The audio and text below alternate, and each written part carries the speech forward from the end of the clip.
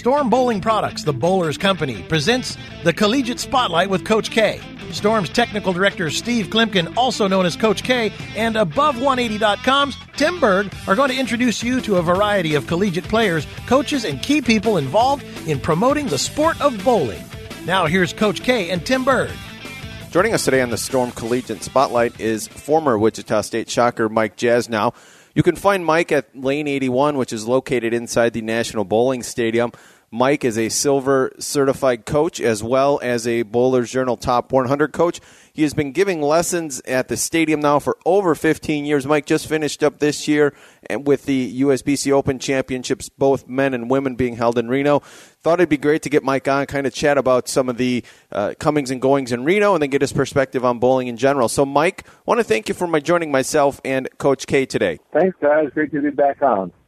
Well, Mike, we thought it's always good to chat with you, and one of the things, let's kind of just briefly touch on the USBC Open, which just finished, and just kind of talk about your impressions overall of the tournament, but then also your impressions of how some of the younger folks did and the folks that maybe were coming up, and this may have been their first tournament, whether they just finished bowling collegiately or were still in college and came out to the stadium for the first time. Yeah, we just finished up a couple weeks ago there in Reno. Long tournament, 20 weeks. Lots of work for me, which I like. It was great to see lots of new bowlers, to be honest, and lots of younger new bowlers. Several collegiate bowlers, it was their first time at nationals. I think they all had a good time no matter how they bowled. Obviously, there were some great performances by the new bowlers also. That one team finished in the top 10 easily.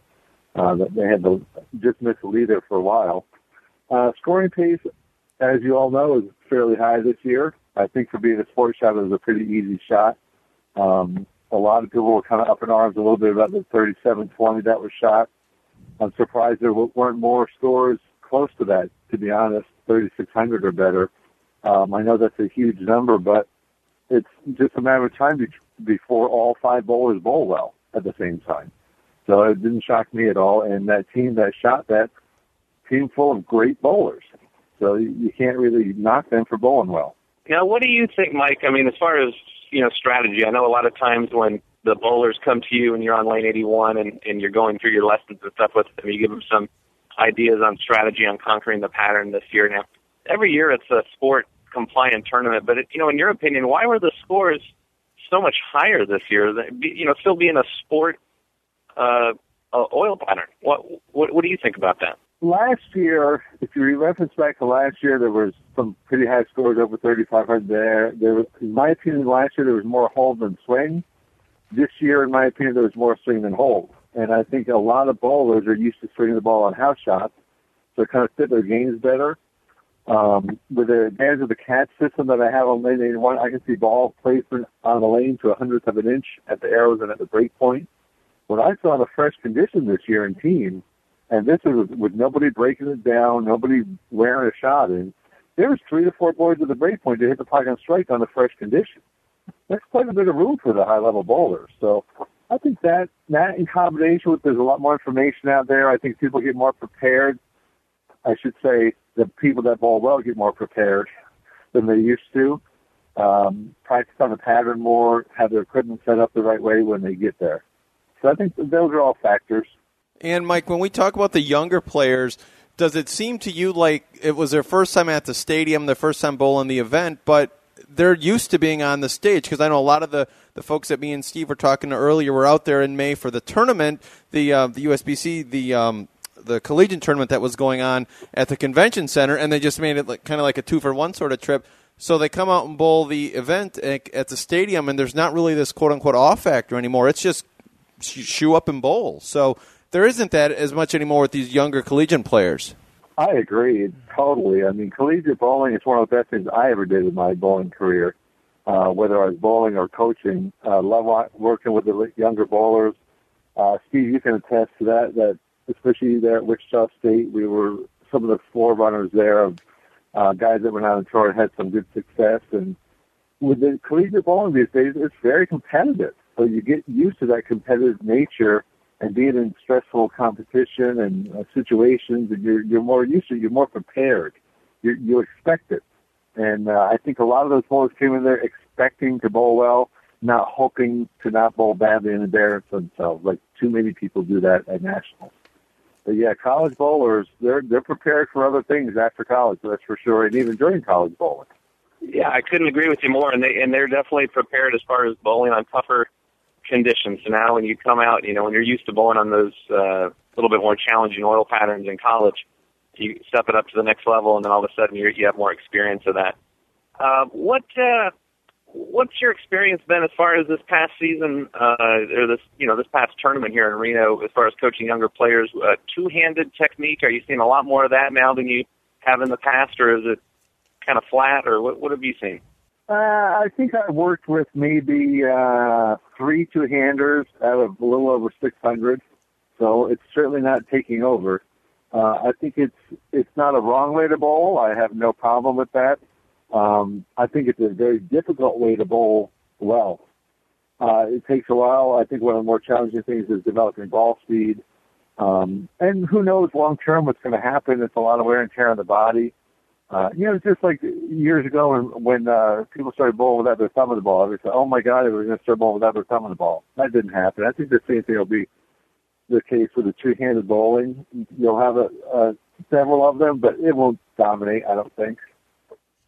So, Mike, staying on the two-handed theme, what when you're coaching them, or if you would have a player who is going from one-hand to two-hand, is there anything, number one, would you advise that on anyone, or if someone came to you and said, hey, I want to bowl two-handed versus my one-hand delivery, what would you say to them? And then would their age matter? Because, like you said, the younger versus the older, and I've talked to even younger bowlers who have said that it takes wear and tear on your lower back and on your core muscles just a little bit more than throwing it one-handed.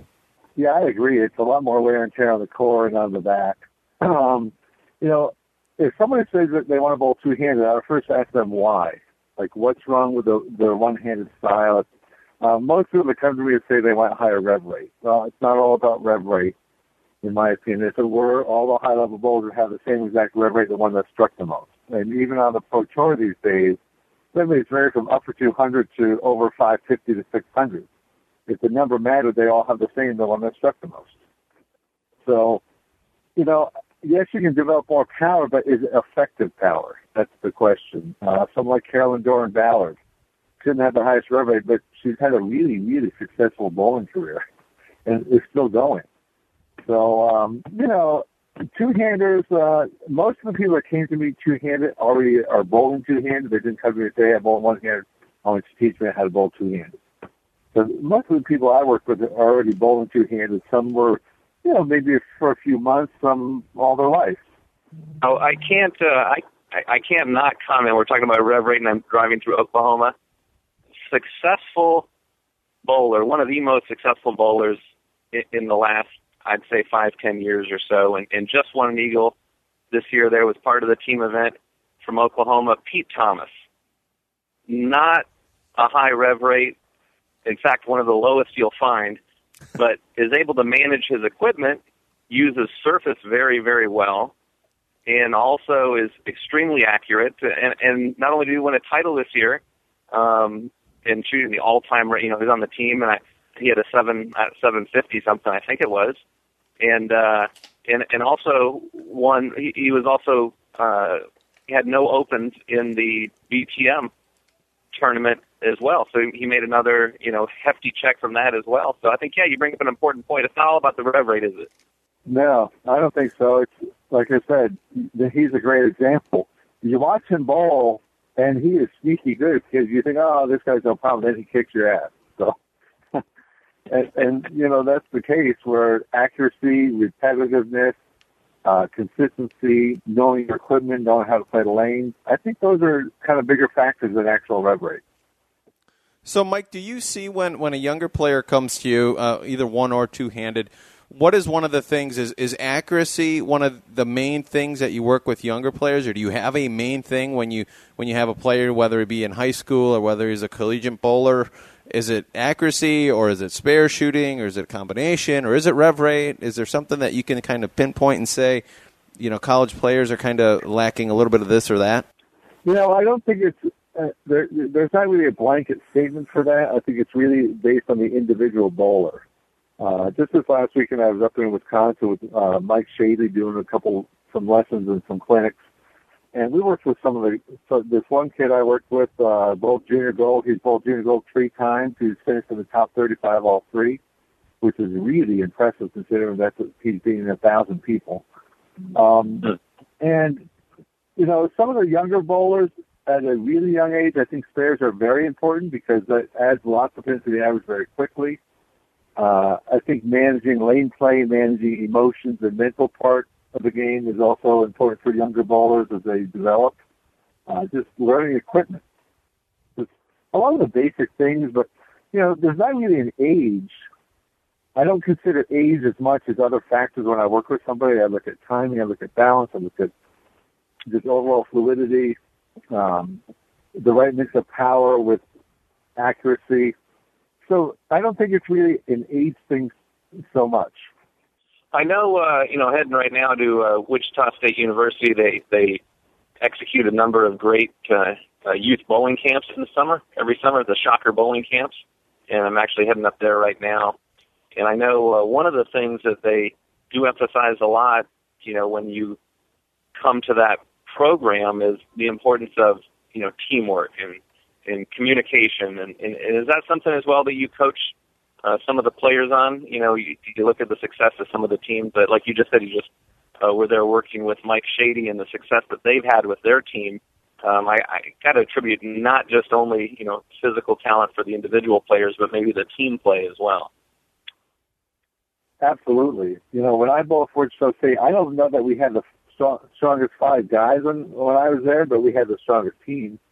And I think, all levels of team bowling, especially competitive team bowling like college bowling, it's required that you work together as a team almost. And if you don't, you're at a big disadvantage.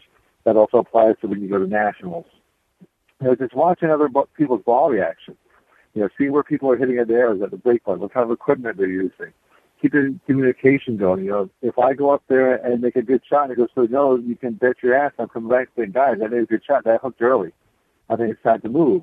If they tell me, no, you missed in, that wasn't as good as you thought, I'm going to believe them because they're my teammates. But if they agree with me that was a good shot off my hand, not only do I have to move, so do they. And if you don't keep up with that, that's a lot of pins you're giving away. So, Mike, regarding college bowling, that's actually one thing. There's been some talk of the decline of bowling and the decline of league play. But college bowling and people bowling collegiately is actually something that's thriving. Junior Gold, like you mentioned, is thriving. Just had another great tournament this year up in upstate New York. What do you think? What can be done to keep these folks bowling, these young kids, and keep people enthused? Is it, like you mentioned, the sport patterns that we bowl on at the USBC Open? So, Mike, what can be done to keep bowlers interested after they bowl collegiately? Yeah, I agree. I think junior bowling is very important to the success of bowling overall. The week before last, I was actually in California for 4 days of lessons right after Nationals, Cloverleaf Family Bowl in Fremont. And I tell you, I was there Tuesday through Friday, midsummer, during the week, midday. They had a waiting list every day for lanes, 40 lanes, which is very impressive. They have a great junior program. One of the centers that we were in Wisconsin over the weekend, over 850 junior bowlers, over 5,500 league bowlers. So I agree that overall bowling is on a decline nationally, but if the proprietor does the right things and has a great, strong junior program, I see those centers doing very well. Collegiate bowling, I agree, it's great, and I have to bring up, so happy to hear that Brian and Shannon O'Keefe are taking over the McKendree program in college, McKendree University there. 2 great people, excellent coaches, and watch out for that program in the future because I think they're going to end up being a powerhouse with that team leads them. I truly hope that in the future something happens good with the PBA. I know as I was bowling in college, I had something to look forward to after college as far as going out to the pro ranks. I hope that in the future the college bowlers have that to look forward to also. A final question I have for you, Mike. What's your schedule looking like here on the coaching scene? I know you do some traveling. You mentioned going to see Mike Shady in Wisconsin here recently, and you think you have some upcoming trips, more coaching ventures as well, don't you? I do, and I'm kind of silly where I wish I had thought ahead a little bit more because I'm really tired right now. after nationals, and I've done that long enough. That was actually my 10th Open Championships I worked in, my 16th year at the stadium. And I scheduled several coaching venues right after nationals. I spent 4 days in California, went to Wisconsin last weekend, and I actually get to be home for 7 whole days right now. Next week I'm going up to Montana, 4 days in Bozeman, 4 days in Butte, home for a couple of weeks, and going back up to Alaska, doing several days in Anchorage, several days in Fairbanks, and maybe some other little side trips while I'm there. So yeah, I'm staying pretty busy coaching. And one thing I love about coaching is I see the bowlers that come in for lessons. They're very open-minded. They want to improve their games. And after lesson, they come back and practice. They're in the center more. It's good for everybody all around. The bowler, the proprietor, and the coach.